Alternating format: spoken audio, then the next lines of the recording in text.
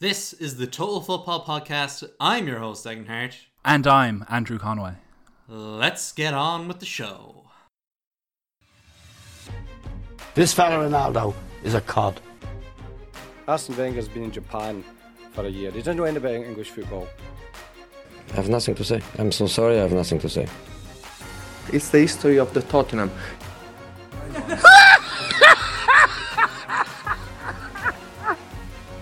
But this action is really incredible. Incredible.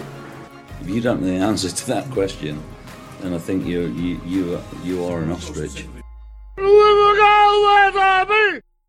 This weekend saw the unusual schedule of the majority of Premier League games taking place at Sunday 2 p.m. instead of the traditional Saturday 3 p.m. Has the league suddenly accidentally stumbled into a way around the blackout rule in the future? Yeah, you could probably argue that it has. Like, I think there is mitigating circumstances, and the Europeanization of midweeks, if that's the correct term for it, of having Europa League, Europa Conference League, as well as Champions League games in the midweek, forcing, a lot of games to be played on Sunday, might make it a bit more economical for everybody involved to kind of switch the default time to the Sunday, and it satisfies the TV companies. It probably satisfies the majority of teams to get that extra rest day, especially if they're playing in European football during the week. I'm sure the likes of Liverpool, who played at lunch, was it them that played at lunchtime on Saturday? It was Burnley-Brentford were the 3 o'clock game, and then it was Liverpool-Brighton were at 12:30. Yeah, so I'm sure Liverpool would prefer that maybe that match is played a bit later on a Sunday at a default time that would be accessible to TV viewers, rather than play 3 days after they played a tough European game. But it's there to be seen. Like, maybe they have stumbled across something. It's not the last time, or it's not the first time rather, that we've had this kind of conglomeration of matches all on at the same time on a Sunday. It won't be the last. Whether it becomes the norm is, I suppose, up to Sky. Yeah, like the main reason this happened is because a lot of clubs had to play midweek because of the COVID disruption that we had earlier in the year, and teams still catching up games, and we'll see a bit more of that again this week with some just kind of random games happening. Like, oh, those two teams play? Oh, okay. Like, there were a good few on Wednesday, so then they consider Wednesday to Saturday too tight of a turnaround, except for unless you're Liverpool. So they put them on Sunday instead. So that's why I assume most games were played at Sunday at 2 p.m. But because they get moved from Saturday 3 p.m. to a different time slot, those games are considered still part of the blackout rule because no one's paid to show them. And they don't auction them off for a set price after the fact, which always seemed unusual to me. Like, they're just leaving money on the table there. Ultimately it comes back to the fact that I do think that it's ridiculous that there are so many Premier League games untelevised, because ultimately they are leaving so much money on the table there, even when they're already making so much. It's like a very bizarre example of a lack of greed, which is very rare in football, I guess. Self-control, it's an amazing thing. Yeah, and like, I kind of get that there's a tradition around Saturday 3 o'clock in England, and obviously I think the rest of the divisions should all maintain that as their time, but I think Sunday 2 p.m, like, it's still kind of a decent time. Like, it's easy to get to and from places in the UK for 2 o'clock and then get home from 4 o'clock. So it's not, I don't think putting out that many supporters is just a matter of, do you sacrifice a Sunday now instead of a Saturday, which I suppose might annoy some people, but really you can just move your Sunday activities to a Saturday maybe. I don't know. The logistics of that I'm sure will vary from person to person, but I could definitely see this being an avenue that the Premier League kind of, it just, a light bulb goes off there somewhere and goes, hang on a second, what if we just normalise Sunday 2 p.m? We can keep Super Sunday as the thing where they have one flashy big game on, and then the big game at 4:30, and then just kind of quietly televise the rest of them on like the red button or something. Like, I think, yeah, all of that is true, Declan. They could do all of that, or they could get rid of the blackout rule on a Saturday and then keep everything relatively the same, because a lot of the reasons of like, obviously there's European football, there's COVID and everything like that probably caused this weekend, but for the most part 3 o'clock on a Saturday probably works for everyone. And if you got rid of the blackout rule, maybe Saturday would become a bit more of a set time to watch football, the way it is in Germany and other countries around the place. Yeah, the only reason I wouldn't suggest that is just because I don't really see that coming in. Like, there's always been They had the opportunity last year and they didn't do it. Like, I thought they would have done it. I think that does kind of kill any conversation around just removing the blackout rule. So, I don't really have any opinions on it other than it shouldn't affect me over here in Ireland, and not being able to watch the 3 o'clock games is very annoying. But I'm not really going to go in there and say, well, the UK should change this law to suit me or whatever. So, you should. Maybe I should. I've said it before, so I'm just kind of mellowing out on that, I believe. But moving on to the on-pitch action, that not a whole lot to get through here. It's more off-pitch action this week, I guess. But it was a pretty bad week for Spurs because they lost at Old Trafford 3-2. But not only that, but Arsenal, West Ham, Wolves, they all won as well. So another setback in their top 4 hopes. Yeah, like they played against what was, I don't know what you would call them, but I think a mostly poor Manchester United side. I think they were at some of their best and worst in this game. Obviously, their conversion of chances and creating of opportunities, and some of the players even like and Fred, I note out for this, especially in this game. But they were terrible going in defence. Offered very little. Were dominated for large parts of the game. And Spurs really had them there for the taking, but they did what they normally do, and Spurs it up and present Cristiano Ronaldo with, well, one of them was a pretty supreme goal, the first opening goal where he just had it was described as a free kick that wasn't a free kick. He kind of created his own position outside the box and launched one in from a fair distance out past the goalkeeper. But the other two were very much, I think, Tottenham's own creation. There were goals where Tottenham were on the upper hand. They just equalised, I think, on both occasions roughly, or there was a bit of different distance in the third goal, but they were in the game, they were challenging for it, they were going for the win, and just let Manchester United creep back into the game where they would show no threat at all in the time prior to it. And I think that was a bad sign for Spurs going into the business end of the Premier League season. Yeah, like the game slightly reminded me of when Arsenal played at Old Trafford, where whoever was in the lead kind of sat back, and then as soon as they were pegged back, they went out and attack again and like immediately scored. Because like Man United, obviously they took the lead at 1-0, but then they really sat back and allowed Tottenham back into the game, and it was just a matter of time before they got the goal, even if it was a penalty. Like, you could see it was coming. And then immediately they got a second goal and made it 2-1 again, Man United. So it was really weird how so they just flipped the switch and started attacking more, and they actually just found it very easy to get through Tottenham. So, in that sense, it was pretty poor game management for Man United. How much of that was down to what Rangnick wanted them to do, and how much of that was just down to a nervousness, I suppose, that Man United kind of play with these days. And you can kind of see, especially when they defend, that there's definitely just an air of caution around everything they do, especially after the high profile loss that they had last week. But going forward, they still looked solid enough. Obviously they were without Bruno Fernandes, who tested positive for COVID on the day or whatever, or the day before. So even with him missing, and he's been such a talisman for them, they were still in attack pretty good. But then as soon as Tottenham actually had a sustained spell of possession, it just seemed like a matter of time before Tottenham would score, until I suppose at 3-2. They brought on, Lindelof or Ronaldo. I think they subbed immediately, and that was actually a pretty good substitution, I thought. Yeah, well, yeah, it kind of just shut up any type of avenues Spurs had to actually get in into the box, which is where they needed to be to score a goal. I find Spurs' approach very strange, to be honest, because Manchester United's weakness is probably through that centre of midfield. And then spreading out wide and stretching play for the kind of slower players United have in the defensive third. But Spurs didn't really do that. They played so compact in a counter-attack, and it did work out for them in a lot of the game. In a lot of the game, they created a lot of chances just by having whatever his name is. What's his name? Kulusevski. Yeah, I can't say his name. And Son run either side of him. I think they had a fine game, but Spurs' midfield was non-existent. And really, their only kind of challenge in that area came from players like Kulievski, whatever his name is, the ginger Swede, and Son and Kane dropping very deep into midfield to kind of be part of a triumvirate that will put pressure around Matic and indeed Fred and Pogba at times. but nobody else in that Spurs group kind of did that. The only outlets then were the wing backs when they occasionally would get forward, Doherty and maybe Reguilón or Davis on the left hand side, whoever was kind of rotating into the more attacking role. It just didn't make sense for me. It kind of looked like Conte is trying to implement something, but it wasn't really working, and maybe Old Trafford away from home in an important match isn't the time to be trying out those things. Yeah, like, it was a really weird game in that, like, when Tottenham got their 2 goals, they both seemed deserved at the time for the amount of pressure they were putting on Man United and the way they were able to control the game. But they scored a penalty and an own goal, and I don't remember David having to do too much in the rest of the game.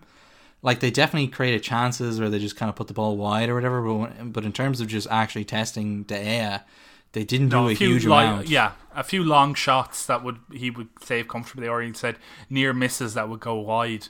There wasn't much there once they got into those positions. They found it hard to break into the box, really. That's what I'm saying, is they had no cohesive attack to them. It was all like hit and hope kind of runs off the right and the left with the 2 wingers, and hoping someone would be there to finish it off. But like, I remember, was it Doherty at one stage cutting in on his left to hit the most tame shot in the world at De Gea, and that was the sum of, I think, their attacking prowess in the game. Yeah, and like, this is continuing the pattern, I suppose, at Spurs, where their last 15 games, I think, goes win-loss, win-loss, win-loss, until somewhere in the middle there's 2 losses in a row, and then it swaps to lose, win, lose, win. So that's a very long-winded way of saying they're very inconsistent at the moment. They just can't string together. Everton. They can't string together any wins. It's really costing them. Like, the funny thing is, they still have, I think, 3 games in hand on Man United. If they win all 3, they'll go above them. But right now, you couldn't say that they'd win any of those games, let alone all 3. So they're top 4. They have 2 games in hand at the moment, and 5 points behind. And one of those is against Arsenal. Yeah. I don't remember the other. So like, that again just speaks to, like, you just wouldn't trust them to win those 2 games to move above Man United. And then there's still Arsenal then ahead again. Obviously, though, they do play Arsenal again, so we'll see how that goes. But really, it's just hard to see how they break into the top 4 with the way their form has been, which is very disappointing for them, considering Conte, I do think, has improved the team since coming in. Like, the when you consider how bad, when you consider how bad they were, like, he's definitely built some kind of solid foundation there that they just top the league in August. But they just they're such a weird team where you can see, like, they're doing things that are right, and you can see Conte's having an impact, and they've had some very good individual performances, and obviously that Man City game they were very good, but they just can't string it together consistently, and it's really costing them. Yeah, they've got a lot of good players in that squad, but they don't really know what they're doing with them. I think Conte is too new in the job to figure out everything. I think he's trying to establish a back 3 as the standard formation again, which I know was kind of happening anyway under Nuno, but he's definitely made that this is who I'm playing in this back 3, and this is these are my wing backs. He's kind of trusted in Davis and Reguilón and Doherty to be those players for him. But the rest of the team, I'm not really sure about. Like, obviously, you have Song and Kane, who are unquestionable, and Kulusevski, who is, I think, a very good player, if lacking in the killer instinct in front of goal, which I think is what's meant that he's ended up at Tottenham and been sold away from Juventus. But the rest of the whole squad isn't really there in the way that even West Ham are, and that their identity, what kind of football they're going to play, their midfield, their attack, their defence, their goalkeeper, where their strengths lie, where their weaknesses lie. With Tottenham, you don't really know any of that outside of the big guys up front. It's kind of like, what are their strengths here? What are they going to do here? Even for the players themselves and the team, they kind of, there's a bit of uncertainty when they're moving forward, or even when they're moving in defence, where guys are going to be, where they're going to mark on set pieces, as we saw. And even on the line and stuff like that. That second goal for Manchester United is almost unforgivable for the way the players aren't in tune at those moments in time, and I think that's rookiness really from that manager, Conte in this case, from not getting his message across that quickly to stay switched on. But yeah, like we'll see. They have a relatively easy run in. I don't know if there is an easy run in Premier League. They've got 11 matches left. And as you say, they play against Arsenal in those games. But apart from that, they have a relatively straightforward bottom 10 teams to play for the most part, I think. Well, they have West Ham coming up as well next week. Yeah, which is a classic London derby. But after the last 10 games after that are relatively okay for them. But yeah, we'll see how things develop for them. The thing to be noted in the top 4 race, I think, is, as you said, everyone else won apart from Spurs in this race. But like, how do you see it happening now? Arsenal are 3 games in hand over Manchester United, although acknowledging that the three games are basically against Chelsea, Liverpool, and Tottenham for Arsenal, but they're clear. They're 1 point clear Manchester United, so they can afford to lose those 3 games and still be in 4th place. Do you think that puts them into pole position? Yeah, like I think that they are also just playing the best football of those teams at the moment. Like they're on a very good run of wins right now. Like I can't remember the last time they dropped points. It's been a while, and like I think that they've deserved to win those games as well. Like they're playing quite nicely. They everything seems to be clicking for Arteta at last in terms of performances. There's a good squad harmony there as well. Like Odegaard, I think I saw at the weekend, was claiming it's the best atmosphere he's had in a dressing room so far in his career. He's not exactly the oldest player in the world, so take that with a grain of salt, but it bodes well. And everyone seems very happy for everyone at the club, so it's definitely the most positive I've been on Arsenal in quite a while. But those games are difficult, and they do have to play Man United as well, which could end up being a bit of a playoff. I think that's at the end of April. So we don't know where either team will be at that point. So I think that could end up being kind of the deciding game between them. And one thing I will say about Man United is the reason they're in this top 4 race is kind of because of their record against their rivals. They've beaten Tottenham home and away now. They beat Arsenal at Old Trafford. They beat West Ham home and away as well. They did lose at home to Wolves, but they got the win then at Molineux at the start of the season. So like that's the only 3 points they've dropped against these teams if you were to make it a mini league. So that is kind of standing to them, and maybe that will be kind of the decisive factor. Yeah, it very well could be. And we know that Tottenham outside of Man City, and Arsenal certainly with most of their other top teams don't have good records, and Manchester United do. And I don't know if it's the aura of the club or Old Trafford itself, but they tend to get a bit of a performance out of them, and maybe their opposition shriek a bit when they have to play them. And form goes out the window to a certain extent. But yeah, they're still in this until the end. They certainly have the players to do it, even with the kind of chopping and changes that's happening at the club. And if Cristiano Ronaldo can continue to score hat-tricks for them, it won't really matter who they're playing against, because he has that ability to do that. Whether it'll continue into the long term, I'm not so sure. Yeah, the coverage around that was quite interesting because I think we've said on this podcast recently, like he's been in very bad form basically since Rangnick took over. This was easily his best game since Rangnick became interim manager. So, it was the first time he probably played after having a sustained break, having not played last week. So that was probably like a 10-day to 2 week break that he'd had. He'd gone off to Portugal as well, kind of in a huff, it sounded like, for not getting into that side against Man City, under the guise of a hip flexor issue. We still don't fully know what went on there, but maybe it goes to show that a 37-year-old shouldn't be playing every week, and that giving him a break every now and then is probably how to get the best out of him, because the only way that Ronaldo really works in the side is if he's scoring a hat-trick every game, or if he's deciding the match but with his goals every game, because everything else that he does on the pitch is a net negative. So if he's not contributing goals, he's contributing nothing. So I think this was finally the performance that kind of Rangnick needed from Ronaldo. It sounds like we expect an awful lot from Cristiano Ronaldo. If he's not contributing goals, he's not doing anything. It's like, what are other players doing? But yeah, like I agree with the sentiment there. He's not doing a great deal for them off the ball. In the match itself, it does often feel like they have, if they're not in a clear goal scoring opportunity, Ronaldo doesn't care. Like, there was a couple of passes sent into him and he had a couple of chances. I think he may have had 5-6 chances in the game. So that was all laid on a plate for him, to be quite honest, with the exception of the goal he scored himself. They're all laid on the plate for him, and the whole team is working towards that goal. If you don't have Ronaldo in the team, maybe it's better because you don't have a single point of failure, which if Ronaldo's not performing, he is that point of failure. But they have him till the end of the season anyway, and they're stuck with him for better or worse. So they're at the moment they're getting the best out of him. Whether that will be sustainable is another question.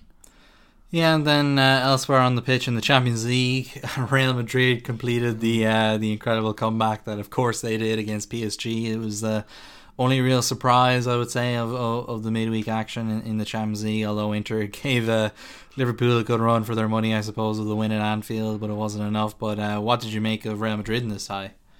Well, yeah, I thought the week probably, I was a bit surprised with a couple of things before we get on to Real Madrid, like the Bayern Munich they're still awful in Bundesliga, and they managed a quite an impressive win in the end. But I think Salzburg shot themselves in the foot very early on in that game, and indeed Liverpool, I think they were playing within themselves in that game, to be honest. Liverpool, I think they could have gone and ground up another extra couple of gears and gone on and done something in that game if they had to. I didn't think they felt that they didn't really. But yeah, the big one is definitely the Real Madrid Paris Saint-Germain match, and I said this a few weeks ago that Real Madrid still have the capability to do it. I think they were outplayed in the first leg. I don't think that was strategic from Ancelotti. I think they were just pinned back that much, and that was as good as they could perform. But never count out a team led by Carlo Ancelotti that's that clever with the players of the experience, will and capability of the likes of Karim Benzema, of Luka Modric, of Thibaut Courtois, of a lot of players in that side. They've been there, they've done it, they've won everything, they have the t-shirt to prove it, and they really did give Paris a teaching, really, in that last 30 minutes. They couldn't get near them, and they kind of fell apart and fell into their normal trap of just being crybabies or whingers or whatever you want to call it. And, there's huge fallout from that as well as a result, and I can't say they don't deserve it. I wonder now where does the PSG experiment go? Will we get another season of it? Like, my little hope is that maybe Messi goes back to Barcelona or something. We get that fairy tale return. But yeah, I think that might be me just having pipe dreams. Yeah, I think we'll go on to PSG a little later. So like the thing with Real Madrid really is that, like you say, that they teach them a lesson, but this is a lesson that PSG were supposed to have learned by now. Yeah. They've had the 6-1 and even the 3-1 at home against Man United, where they got knocked out on away goals. Like, it's incredible that this could happen, but I suppose it's incredible that Real Madrid they keep doing this to teams, and even Karim Benzema has this weird, he's carved out a nice niche for himself where he just upsets goalkeepers by running at them, which is he's a big lad. He's making it work for him, like the 12 seconds it takes or whatever it was for them to go from 2-0 or 2-1 on the night to 3-1 on the night is just absolutely incredible. Like, and it shows the absolute determination that Real Madrid have. Like, the way I look at this match is, like, there's the meme that goes around of like, oh, this thing is going to turn me into the Joker.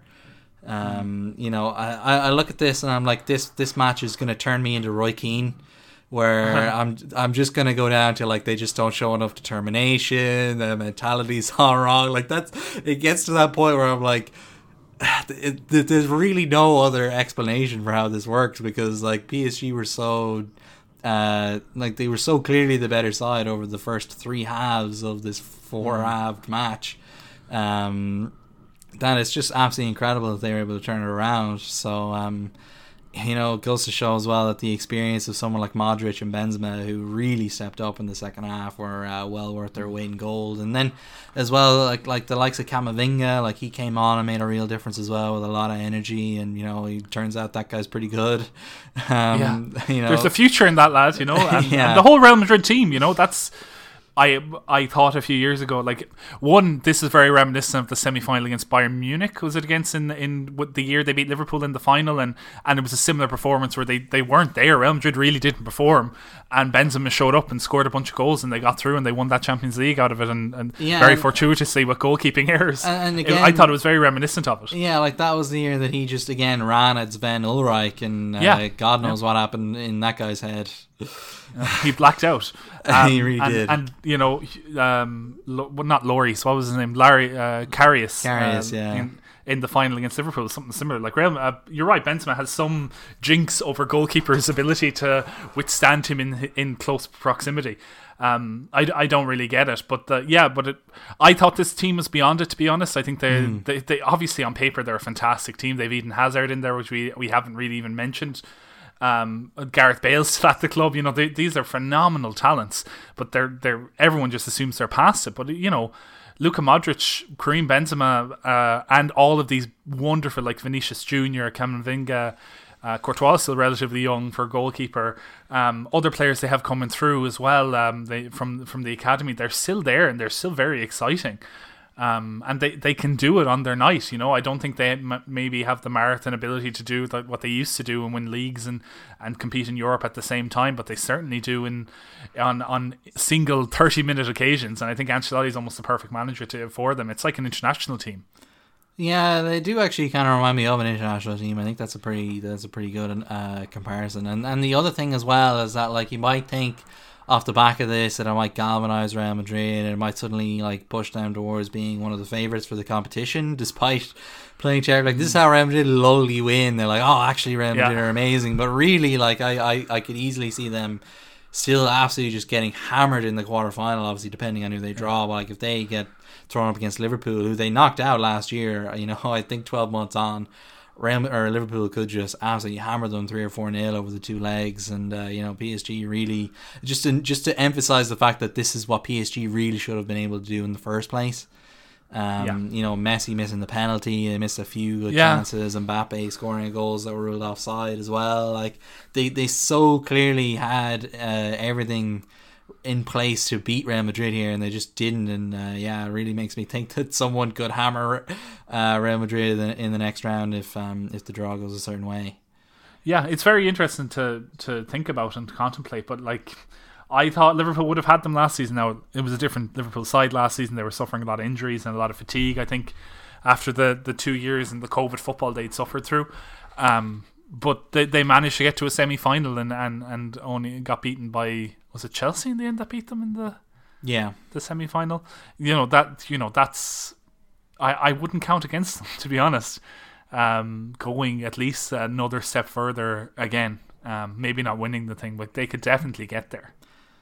Well, speaking of Chelsea, was that a good segue? It was a bit of a week for them. Roman Abramovich was listed on the UK sanction list last week, I think on Wednesday or Thursday, which froze all his assets, including Chelsea Football Club. The club have been given a special license by the British government to continue operating, but it's pretty unclear, I suppose, what happens next with Chelsea. Like, there's been, you know, several names floating around of bids coming in to buy the club for X amount of billion or whatever, but there's also been talk about, you know, they're only allowed to spend a certain amount to travel to away games, not allowed to sell tickets, the club shop was closed. You know, I think it was Simon Johnson at The Athletic was telling a story. He was covering a youth game at Stamford Bridge, and he went up at halftime just through instinct to go get food off the canteen, and he went to pay, and the lady or whatever that was there just went, "Oh no, it's all free." So like, that has been the state of the club over the last week. They won on the pitch against Newcastle, who were a pretty appropriate opponent for them on Sunday, which Eddie Howe went under a lot of scrutiny as well, given the fact that it's kind of in the news at the moment that the ownership of football clubs is under a bit more scrutiny these days than it normally feels. So, you know, what are your thoughts on where Chelsea and football go next? There's a lot of big questions, Declan, being answered and being asked in the last week. I think it's important to note just the facts around Chelsea. Roman Abramovich has been sanctioned for his closeness to the Putin regime and the invasion in the Ukraine, and to kind of put what the British government deemed as effectively assets that were funding a war effort, an illegal war effort, beyond the use of their owners, which is what Abramovich was deemed by the UK government. So that's a very interesting fact to start with. The fact as well that you mentioned that they can't really do anything now. They've been granted a special license to continue playing football, which is across the club. So the men, the women, the youth teams, as you said, can all continue to play football, but their sponsors are disavowing them. They're looking to pull out of sponsors like 3 and their main shirt sponsor, and other commercial partners are really backing out of things almost immediately. It's a kind of a metaphoric washing of the hands of Chelsea. I don't know, to be honest, where football goes from here. I have ideas. I've talked to you about them. I think in the short term, I don't know why Chelsea haven't already been sent into administration. They are insolvent as far as I can tell. They have no access to bank facilities, no hope of getting any more bank facilities. I don't think any bank will touch them, which means that they are living off of their cash reserves, and I can't imagine they're too deep, given that Stamford Bridge isn't a massive stadium, given that their expenses are enormously high. That can't go on for very long, and they will eventually have to go into administration unless the government in the UK grants them another license to change their current predicament or indeed sell the club, which I don't necessarily see happening that quickly. I think it was the right thing to do to sanction them. I was almost not annoyed isn't the right word, but I think it probably should have happened sooner, which would have kicked this whole process off a couple of weeks ago, and maybe we'd have a buyer for the club already, and their future will be a bit more assured. And the futures of about 1,000 employees. It's not just the rich Premier League footballers that are there. It's 1,000 other people work for the club in various different positions. I think their futures are all in question. I think people have already been let go, which is a sad state of affairs. But I think it has to happen as well. I don't think it's right that football has got itself into this position where like a war can be waged and that can put a football club at risk. I think that can shows you how flawed the whole decision was to allow someone like Roman Abramovich to own a club in the first place, a community asset as it's been called. It should never have happened.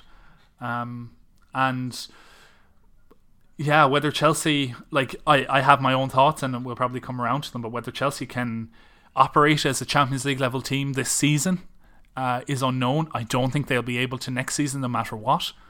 I think there are two places up for grabs in the top four this season. I don't think they'll be granted a license to compete next year in European football, presuming a sale doesn't happen in the next 48 hours. I don't think that is going to be possible for them. And I think there is a redrawing of the lines and a redrawing of the boundaries in English football. I think this is a tectonic shift in funding. I thought, as I said to you before we came on air, I thought when Newcastle were purchased, there's arguably 3 or 4 clubs that are untouchable or near untouchable in the top echelons of English football. They were Manchester United through their own wealth and long-term viability. There was Manchester City through their funder in the Abu Dhabi.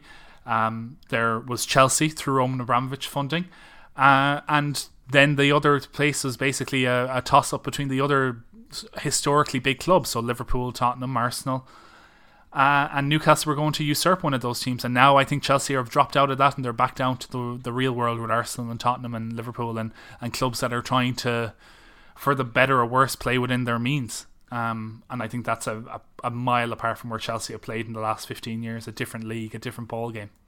Yeah, like I think we mentioned this last week that like there is a generation of fans out there who only know Roman Abramovich is the owner of Chelsea. So this is a huge moment for the club's history, but it should be said that the club survived for about 100 years before Roman Abramovich, and it should be able to survive again. Just about, yes, but it should be able to survive again now that he's gone. Like, this is Chelsea Football Club, not Roman Abramovich Football Club. So and the other thing, it is a community asset. Yeah, and the other thing that should be said is like that Chelsea don't have the divine right to compete for championships and for Champions League places. If like it sounds harsh, but the reality is like that a new owner could run them into the ground and they go back to being a mid-table club, or anything could happen. Like a new owner could come in and spend loads of money and the good times keep rolling, but we just don't know.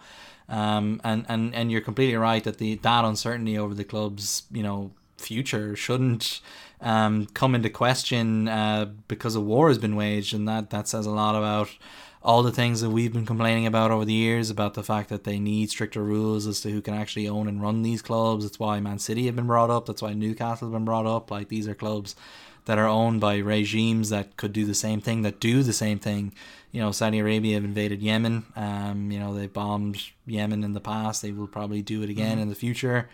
They should not be owning a football club. The sanctions in England, in England, they can own it. Like, you can own football clubs wherever you want, but it's more the I think, how can a foreign power be allowed to use a community asset, as we keep describing these football clubs, as a pawn? I think it's the same game. It's the same in PSG. Like, it's pretty sickening that the Qatar regime owns Paris Saint-Germain. But obviously, we're a little less tied to French football and whatnot, and it remains to be seen what the future of that club will be as well, which we'll talk about later.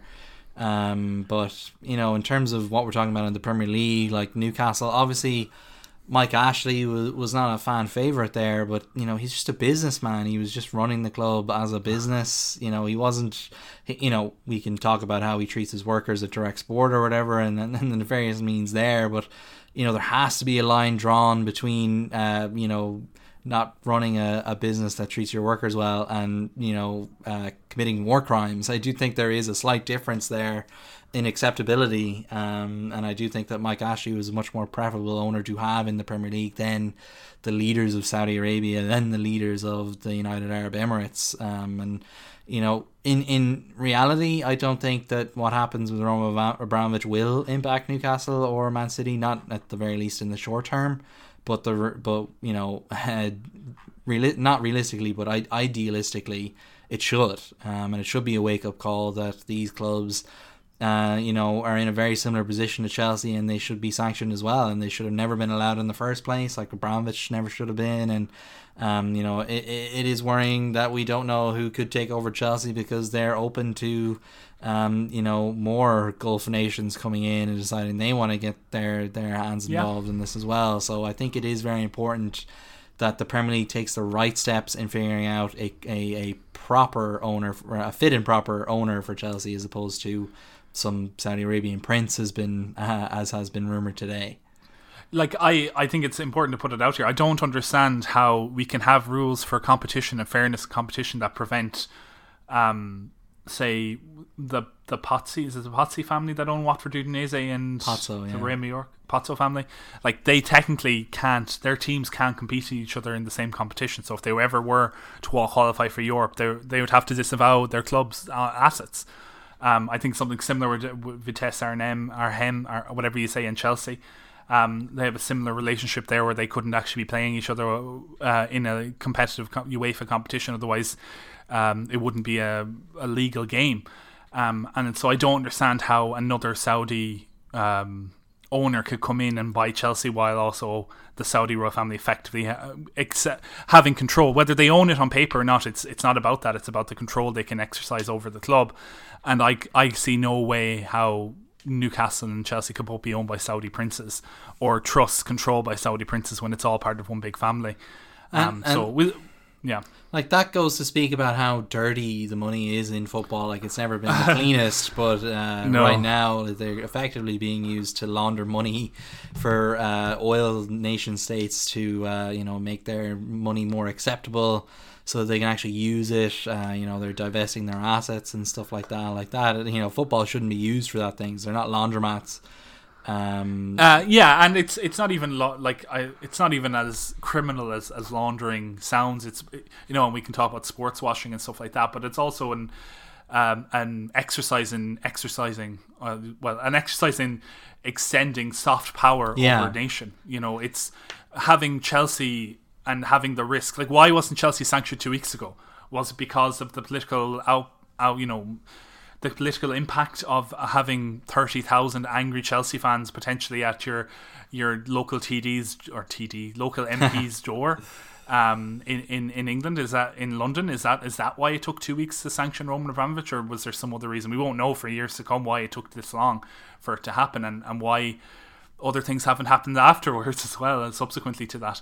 I think there's an opportunity here for the Premier League to establish better rules on fit and proper ownership. I think they've been mooted at in recent times with the what was the name of the Crouch? Is it the Crouch report that came out? Yeah. On the future of English football and the establishment of different bodies within the game, such as an independent regulator for the Premier League and the Football League and things like that, which has been basically ignored or rejected by many of the clubs involved, including the whole Premier League, as far as I understand. But there has to be some kind of government, not interference, but a government incentives to kind of get some of these reforms through, so that a situation like this doesn't present itself again in the future. I think we have.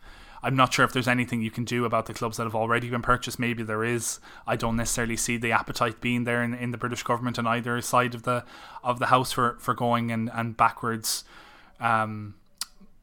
changing the ownership rules so that Man City can't be owned from abroad, or Newcastle can't be owned from abroad, or Arsenal, Man United, or Liverpool, or whoever else you want to speak about can't be owned from abroad. But I think going forward they can at least put in a bit more stringent controls so that the UK government does not have to interfere in football again, and cause this sort of thing. I also think the Premier League is going to act. I said this to you on Friday, and I still believe that, you know, should Chelsea become insolvent, unable to pay their bills, no cash coming in, no access to additional bank facilities, and no sale looking likely to happen, I presume they will get docked 9 points for going into administration, or I believe they will go into administration, then be docked 9 points, and indeed probably removed from European competition if they're not already at that point, and likely removed from next season's competition as a punishment as well. But I think the Premier League will band together and probably create some kind of fund to enable clubs in dire financial need to access facilities, banking facilities, cash effectively. And I think they'll all put in a tune of a few million each, probably by 20 clubs would probably be enough to cover Chelsea to the end of the season, presuming these players agree to some kind of deferment of their wages, and indeed staff probably agree to it as well. I think that is what will happen. Whether it happens this week, as I thought it would, or over the weekend, as I thought it would, or it happens in a couple of weeks when Chelsea finally do run out of money, is yet to be seen. But I can't see how the Premier League cannot do that. Otherwise, Chelsea will be relegated, because I don't see how they can sustainably. Why would the players keep playing for the club? Why would everyone keep going if they can't sell tickets, if they can't pay the players, if they can't afford to attend away games?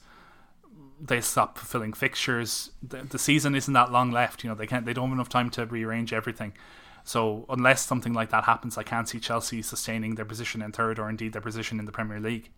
Yeah, like there's so many still unknowns. Like, we just literally don't know how much money that Chelsea even have. Like, for all we know, they could have an absolute ton of money in the bank, or they could have absolutely nothing. Well, they can't access their bank. It's only what they have on hand. Yeah, that's what I mean. Actually, the money that they just have lying around.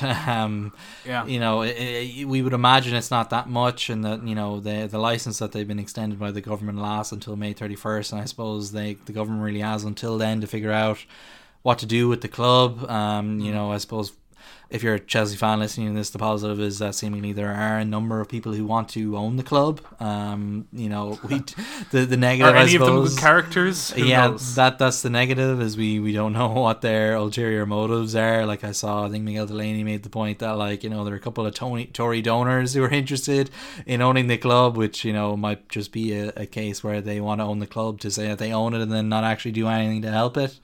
You know, as kind of a fashion accessory, a la Kroenke, who owns Arsenal and hasn't done a whole lot with that club over the years. And Arsenal fans will be the first to tell you he's not been a good owner. So like that is possibly some of a future that Chelsea could envision coming soon. So yeah, like, there's still just so many unknowns. Like, I don't quite see it playing out that way. Like, I do think that they. I mean, the club have lobbied the UK government to be able to access some of their money.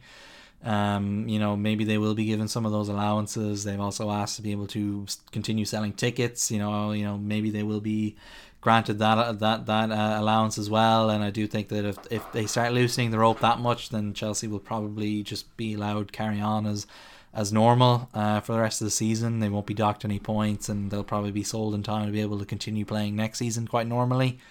So I think I think a lot of it does depend on basically what the Tory UK government decides. Which is maybe not the best position. Yeah, we painted two. Like, I think these are thoughts that can exist, you know, mutually. Like, we painted two pictures that, like, Chelsea could be docked points, fall out of Europe, not be able to compete in the Champions League next season, given Arsenal, Manchester United, or whoever else gets up there, the chance to both get into the Champions League. Or they could be continued as normal. This you know, really solidifies the team spirit. It bows on, and they solidify third place in the league. They don't get deducted any points. They find money from somewhere. They find a buyer, and they go into next season as if nothing really changed. I at this point, we have no idea what. Like, it is in the lap of the gods. It is in the lap of the Tory government in the UK to decide which one of those scenarios happens.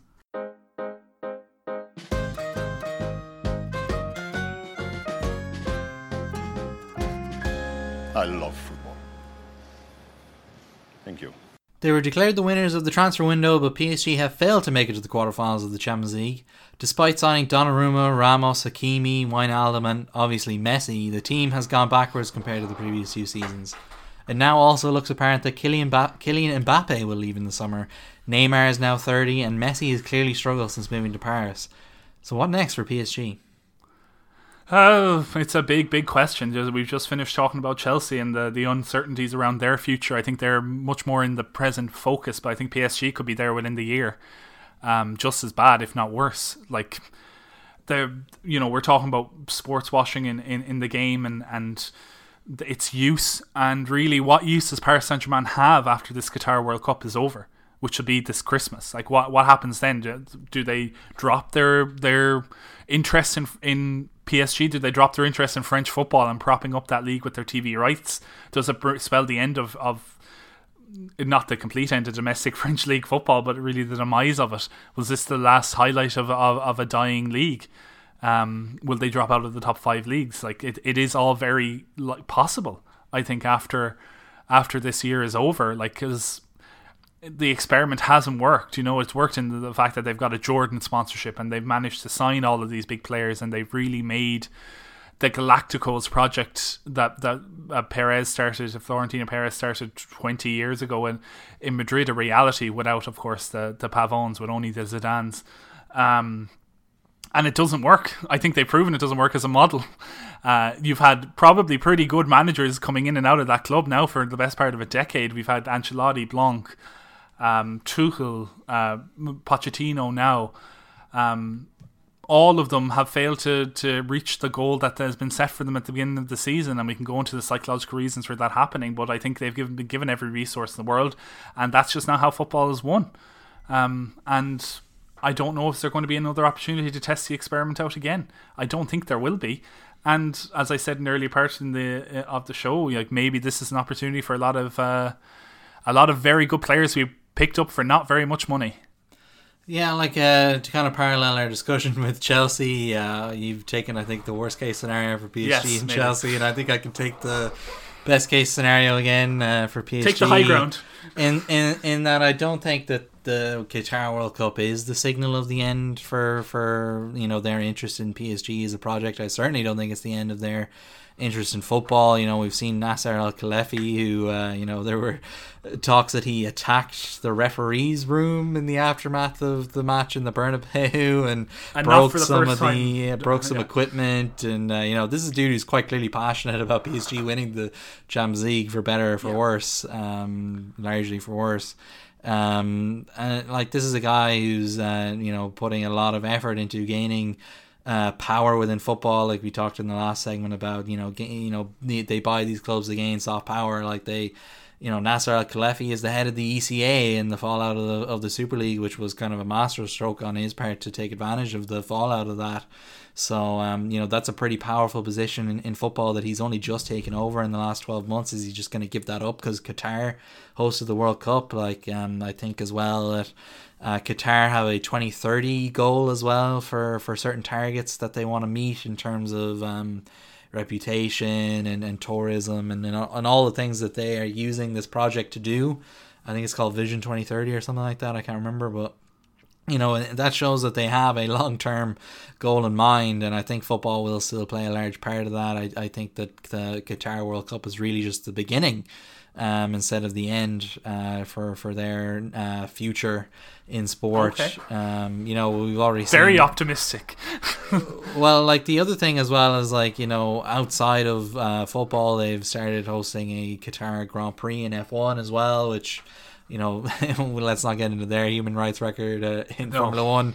Let's just say it's not great, but that was a long-term deal, which I believe runs for another 5 or 6 years. They won't host one this year, but from next year onwards, they will. I think they're even creating a track to do so, or there's talks of creating a brand new track just to hold Formula 1 races in. So, I do think they still have a commitment to sport, to this project that they're doing, which, obviously I do think is quite nefarious.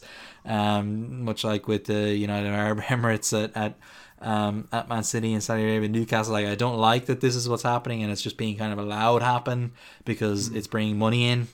But I don't necessarily think that this is the end for. I think it is an ending for PSG, but I don't think it's the end.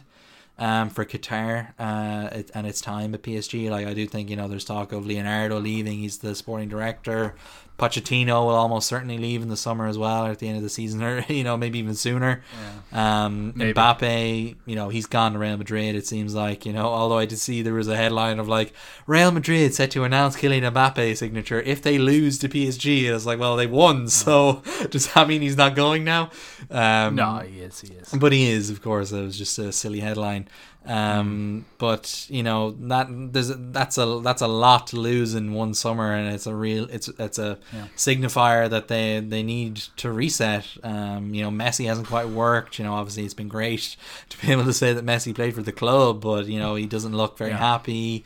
He's getting booed by the PSG fans when they were playing against Bordeaux at the weekend, so I can't imagine he's too pleased with that. I don't know if he's ever been booed in his life by home supporters, so probably not. Neymar as well got the brunt of that too. They have ever since they signed Neymar, and you can argue that it existed under when Ibrahimovic was there as well, because they've signed too many players to play in the same position, because Cavani was there and everything as well. You can argue that they haven't approached the recruitment side and the team playing, and the fact that football is a team sport, not an individual sport, very well at all. That they've been signing names, not players. That they've been signing what they could sell, or what they can make commercially, or what image they could project. And you can bring in the Jordan deal into this situation as well. Rather than actually try to build a winning team and a dominant side, and someone who could, a team that could even rightly take over world football. They could have done it, but they just simply haven't. I think they've come at this at a different way to the way Man City did. And not that Man City have done everything right by any stretch of the imagination, and we won't go into the nefarious things around Man City, but there's two different approaches to this kind of sports washing of football. There's what Man City did, and there's what Paris Saint-Germain did, and I don't think there's any doubt you can argue that Man City have been way more successful than Paris Saint-Germain, and probably having spent a lot less money as well. And the funny thing is, neither have won a Champions League for all their efforts. Yeah, I know. It is as if that is like off limits for these type of clubs. It's like karmic retribution by the footballing gods. The only thing that the only thing that says anything about that is the fact that Chelsea have won two of these tournaments. So maybe maybe it's just a matter of time before these teams do win this tournament. I think the soundings around PSG, it just comes like, you're right, Pochettino might leave, Leonardo is likely to leave, the president even is likely to leave. I've heard rumours of him being removed from his position as well, which and very little talk about who's going to replace Mbappe in the summer. Like, everyone's been talking about Mbappe's leaving. No one's talking about who's going to come in and replace Mbappe, like early on maybe, but not in the last few months. And like, Haaland is obviously talked about being leaving Borussia Dortmund as well, and he's like, it seems most likely he'll either go to England or Real Madrid at this point. Not Paris Saint-Germain as a replacement. He won't go near them due to, well, there's probably a lot of reasons why Haaland won't go to PSG, but one of them could be that like PSG maybe aren't interested in signing these big name players anymore. Maybe that's a good thing. Maybe they are just going to reposition themselves and be more of an actual football club, and actually have a plan and follow through with that plan, and not just sign the biggest names at the expense of actually squad harmony and tactical nous and everything else they've sacrificed in signing, Mbappe, Neymar, Messi, everyone you've listed in that, Sergio Ramos. Like, these aren't players who are necessarily tactically astute or very conforming to a style of football that is compatible with one each other. Like, a lot of the time these players occupy the same roles on the pitch, which makes you think it's a whole silly adventure that we've even had to witness in the last year or so, because like, it shouldn't work the way that they're playing. Like, it's amazing they got as far as they did. It was just through sheer willpower almost that they did, or the quality of the players on the field, because tactically it didn't work out. So maybe I am being too pessimistic and thinking that the Qataris are going to pull out of European football or maybe reduce their presence and re-alter things, and maybe focus on other sports, on golf, on Formula 1, as you've said. But I think it's within the realm of possibility that is exactly what happens, and maybe not immediately at the summer. Maybe you see a few departures and them continue it on, but maybe from next year on, Paris Saint-Germain starts becoming a more normal team again. Yeah, like I do think that the one thing we can definitely conclude from our discussions on Chelsea and PSG is that basically because we've had such a range in reaction and kind of prediction for what is to come, is that like there is just a ton of uncertainty, and I think that there is a lot of potential for upheaval at PSG regardless of what the Qatari stance is, just because it's clear that a lot of things are kind of coming to a head in this summer, and then obviously in the winter with the World Cup happening. It's very conspicuous timing. So there's a lot of uncertainty around the future of that club as well.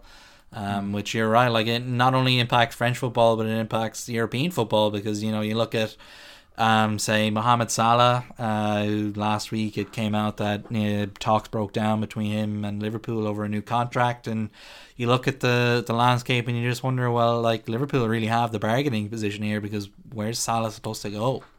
Yeah, and maybe that leak came out of Liverpool's side of things, and it wasn't the players, and maybe the power is shifting back to being in the club's hands. The last few years we've had very limited transfers of big players because of COVID and things associated with it, that there was a lot of demand and not much supply. And maybe now that demand is kind of, actually, if we do this the right way, we can control, like we as the clubs can control demand going forward if we just be clever about this and work together and almost collude on something that they can ensure that their players don't go when they don't want them to go.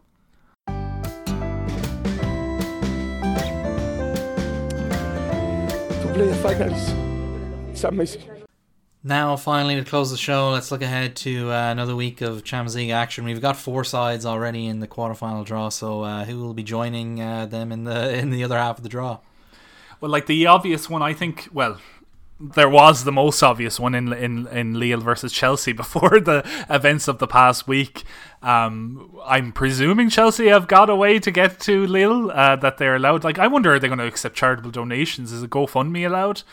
To get them there? Like, I know Thomas Tuchel was making jokes about a 7-seater and driving the players himself. Well, the club, as far as we're concerned, isn't allowed to accept any money at all, so probably not. Yeah, so they have 20 grand to play an away game, which apparently, for most people would be enough to move a football team to France for a night to play a football match. But apparently Chelsea routinely spend over 50 grand on such an occasion. Well, the thing when it comes to this particular match is that a lot of it could have been prepaid anyway, because it all would have been planned out up to now. So yeah, I do think that they will get through this match, and then it becomes a little more of a question mark when the quarterfinal draw comes through, because, well, if this match does play as normal, we can assume Chelsea will go through. Yeah, like there is no away goals, but I Lille didn't get them anyway, so it doesn't really matter. I think Chelsea will be fairly comfortable, presuming that they'll continue the form they've had in the last couple of games when they've really kind of shown up and done what's needed to be done without really being that flashy. They've given a performance worthy of winning their last 2 games against Norwich and Newcastle. Now Lille are a bit above that level, and maybe they'll see an opportunity here to strike at them while they're maybe weak psychologically, and maybe there is a few question marks going around the Chelsea dressing room about when we're going to be able to cancel our contracts or leave or whatever else that they can pick on. But yeah, on the surface of it, Chelsea should easily go through this. In a similar way, I'm expecting Ajax to not trounce Benfica, because I think they struggled in a surprising enough way in that first leg in Portugal. But they're back at home. They kind of had the time to prepare. They know how to play against Benfica now, and I expect Ajax to kind of probably do enough to win that game, maybe 2-1, 3-2 type of way. They'll get one more goal than Benfica can manage against them in a counter-attacking way. So I think Ajax and Chelsea are 2 relative certainties for the quarterfinals. I think the other 2 matches are where the interest comes in. Yeah, like first of all, on Tuesday night we've got Man United against Atletico, and we talked about Man United getting the win over Tottenham there at the weekend. And interestingly, now they I think going into this game they won't be missing anyone unless something happens between now and tomorrow evening. But they've got everyone fit and available from what I can tell, so that does give Rangnick a bit of freedom to the kind of team he wants to put out, because like lately it's been a case of Shaw's been out, McTominay's been out, Cavani's been out, Bruno missed the game against Tottenham on Saturday, so it has been a bit difficult lately to try to kind of just put together the best possible team that he can. So will Bruno be back for this match, or will he still be out with COVID? Bruno Fernandes trained with the side today, as did Luke Shaw and Scott McTominay. So they should have everyone available for this again, unless something happens in the next 24 hours, which I suppose it could. So that I think is a positive for United going into this. I think Atletico have enough to beat this Manchester United side. I think they have more going about them going forward in an attack in a way that, say, Spurs didn't take advantage of, and still managed to get 2 goals against this Man United side. I think if Atletico score 2 goals, they're going through in this game. It's not going to be anything other than that. That said, United have the capability to trounce teams. They didn't look like they were able to do that in the first leg against Atletico, and whether we'll see a different side this time around, I don't know. Ronaldo does have a decent record, I think, against Atletico in his Real Madrid career, so maybe he pretty good, yeah. Yeah, and when he was at Juventus as well, didn't he score? Did he score a hat trick against Atletico? He scored a hat trick to knock Atletico out of the Champions League with Juventus and with Real Madrid. So that's the kind of past performance is no guide to future, but they have that edge, I suppose, on them. So it's a tough one. I probably would fancy United at this point because Atletico have been so inconsistent this season, because they couldn't put United to bed in the first leg, which they really did have the opportunity to do on a number of occasions, and conceded that sucker punch of a goal later on. And I think that might just give United enough confidence to go through. Yeah, like we've seen Atletico play quite poorly in La Liga this season, and I suppose even to an extent last year when they won the title. But lately as well, like I do think that first leg performance was probably the best they played in quite a long time, probably since before the pandemic when they beat Liverpool at home at the Wanda. So it is interesting. Like obviously they won the second leg at Anfield, but they were much worse in that game, and they kind of rode their luck a little in that game. Like I think Liverpool hit the post a couple of times and missed a couple of really good chances. Liverpool should have gone through that night, and it was obviously a weird night anyway with the pandemic looming. But then last year they played against Chelsea. They didn't get to play at the Wanda, but they did get to play at Stamford Bridge, I believe, and they were awful in that game. They were. So the fact that there's now becoming a bit of a pattern where they play quite well at home and then play dreadfully away, that does again lean towards me going and favouring United in this game. I do wonder as well, like if it plays out similarly where Man United score early, I just don't see Atletico getting them back into the game, even if United do sit back, just because I do think they've really lacked that edge about them lately. So first goal will matter quite a lot in this game. Whereas I think that'll decide it. Because if Atletico get it, they're not going to concede a goal.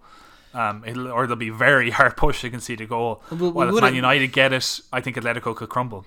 Yeah, like we would have said that, I suppose, at the Wanda, and then Man United did get an equaliser, so it's hard to tell even now. But it's a sucker punch of a goal, though. It was very unexpected, and it was well taken. It was absolutely. Elanga was very good, but that happening twice is a lightning strike. Yeah. Then the other game is Juventus against Villarreal, which will take place in Italy, in Turin. I was going to call it Torino. Turin. That's what it is called. Well, in Italian it is, but the Italian, club, yes. The club is called Torino as well, of course. They got to draw an Inter at the weekend. I was, just shout out to them. So, this game is going to be just awful. Is my fear. The first leg was pretty terrible. Oh, so bad. Juventus, I believe, was a Rabiot. One of the worst challenges I've seen in a long time. Yeah, and it was completely fluffed by VAR and the official on the night, with only a yellow card going to Rabiot, and it was awful. And almost by coincidence more than anything else, Juventus suffered 2 long-term injuries during the match of McKinney, who in a kind of innocuous challenge I think broke his foot, and I think they lost another player as well earlier on in the match. I'm trying to remember his name, but it was almost like karmic retribution on the team. Villarreal were the better side in that game, and probably should have taken the victory if they had a centre forward who could score goals for them, that wasn't getting kicked up and down the field. They probably would have done it. And if Juventus weren't so experienced in that defensive unit, probably Villarreal would have got at them as well. I honestly don't see, if Villarreal really do turn up and play that awful football that we know an Unai Emery side can play, I don't see how Juventus can get out of this. Yeah, this is a funny one in that I think whoever scores first probably gets eliminated. But just because both managers have just this this tendency, this habit of they get that early goal, and this literally happened in the first leg. They get this early goal, and then they just sit back and they concede way too much control of the game, and they just can't get back into it once they concede. Like we saw that Dusan Vlahovic, shout out to him, he scored an absolutely amazing strike 30 seconds into the first leg, but after that Juventus offered next to nothing. They allowed Villarreal back into the game. Eventually the pressure told, and Villarreal got the equaliser, and I do think that kind of gives them the momentum going into this game, and it should give them the belief that they can get through. And of course, Unai Emery does have great experience of getting through these knockout ties in Europe. So Miss Europa League, so I think this game will be pretty close, and I kind of do favour Villarreal to get through. I kind of did before the draw was made anyway, and I do think that the only thing that maybe doubts it is the fact that Vlahovic is in extremely good form at the moment. Yeah, that guy can score anything you throw at him, but they need to be able to throw something at him, and they created nothing for him. And he was dropping so deep in that first leg to try and create stuff that it's not a functioning side at the moment. I think they have the groundwork made for a team that could be very good back in Serie A next season, but really they're not there yet, and they can't just buy their way out of it. Even no matter how good Vlahovic is, or however you pronounce his name that I can't pronounce, I think it could be another dour year for Italian football in Europe. Yeah, and then in the or elsewhere rather in the FA Cup, there's some interesting ties here. Nottingham Forest host Liverpool, which is a good throwback. Obviously they have a history a history of a rivalry against each other. Back in the 80s, which will be fun to relive. And Chelsea are away to Middlesbrough, who have knocked out Man United and Tottenham up to now. So maybe they can strike again. Yeah, going into it, you can't not favour Liverpool in the Forest game. They are in supreme form. They did lose Inter last week, but they really, you could tell that they didn't really care. They could afford to lose that game because they had the 2-goal cushion going into it. But every other performance in recent times has been phenomenal. They've done what they needed to do. It's been so professional in their execution of game plans, in their scoring of goals, and in their defensive solidity, that I don't even think that an informed Notts Forest team that is pushing for playoff positions could do anything about it. That said, the romance in the cup and all, maybe Forest can actually do something and get out of it. Liverpool will have played a lot of football in the last few weeks. I think that will be they played every midweek, I think, going back a fair few weeks at this stage. So they might have a bit of mileage on the legs that could see them, but then again they'll probably play out a lot of the kids in this game, and they have shown that they're good enough, I think, at this level as well. The interesting thing here is the fact that you're right about Liverpool, but the other thing is that they haven't actually gotten to an FA Cup quarter-final under Jurgen Klopp, so there's that aspect to it as well. And Nottingham Forest themselves haven't played in the quarter-final since the UEFA Cup game against Bayern Munich in the late 90s, or I think it was 96. Well, the early 90s, yeah. I think it was after a League Cup, I want to say. It was 96, I believe, was the year. So what were they doing what did they win to get into that? I'm not sure actually how they got there. I need to check that up, because that's post Clough. That would be your man. Stan Collymore was probably there at that stage. I do know that Bayern Munich game is the game where the football's coming home song. Of course, we all know and have our opinions on it, but we love it. The line from Alan Hansen in it about our game or whatever it was. He said it at this match. The Football Cliches podcast hunted that down, and someone found the clip of him saying it. So that's a nice little fun fact there. And yeah, for the other games, like Everton can't hit a barn door with a banjo at the moment. It's just a great opportunity for Crystal Palace to get back to Wembley, and to kind of bring back Alan Pardew. Yeah, I was going to say exercise the demons of Alan Pardew and get to a semi-final without him being involved in some way. And Vieira, I think his season has earned it, to be quite honest. But then Frank Lampard has history with the cup as well, and maybe he can get a one-shot kind of performance out of them. And Palace would have just played City as well this week. It'll be a tough game either way. I think Palace I fancy in that game. Southampton Man City I think has one answer on it, and I've some clairvoyance that it's going to be a Man City Liverpool semi-final for some reason. And then of course the last match, it brings back historic 1997 vibes of Middlesbrough versus Chelsea. Yeah. Roberto Di Matteo and that unbelievably quick goal and that FA Cup final. Borough, they're doing well under Chris Wilder. They've got a lot of those loan signings kind of performing well. They're punching above where they were earlier in the season in terms of where they are in the Championship. Chelsea might be a bit run down because of the Lille and you know, the getting up to Middlesbrough is going to be a tough ask for them as well on that 20 grand budget. So maybe they will be a few tired legs and you know, a bit sleepy over overnight travel or something like that on a train. I don't know how they'll do it. But yeah, I still think Chelsea are probably the favourites in that one. So for some reason, I'm predicting Chelsea, Palace, and Liverpool, Man City as the two semis.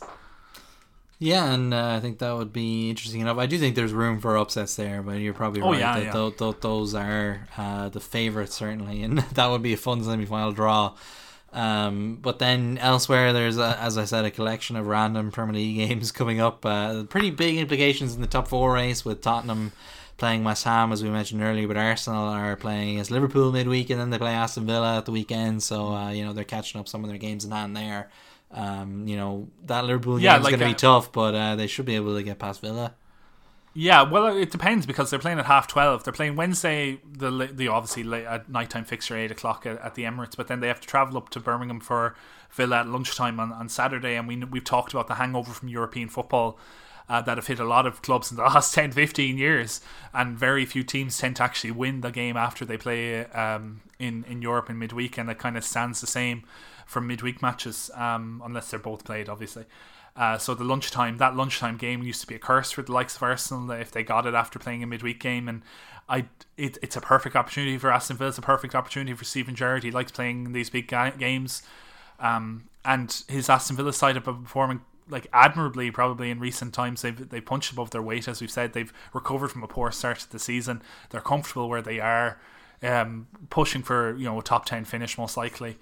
I think it's there for the taking for Villa if they want to take it. I think Arsenal are in for a rough week. That said, if Arsenal get 4 points out of these 2 games, you can probably say they have the top 4 guaranteed at that stage.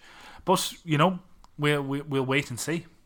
Yeah, it's a pretty big week overall, I think, both on and off the pitch in the landscape of football. So I'm sure there'll be plenty to discuss next week. So until then, thank you for being here, Andrew.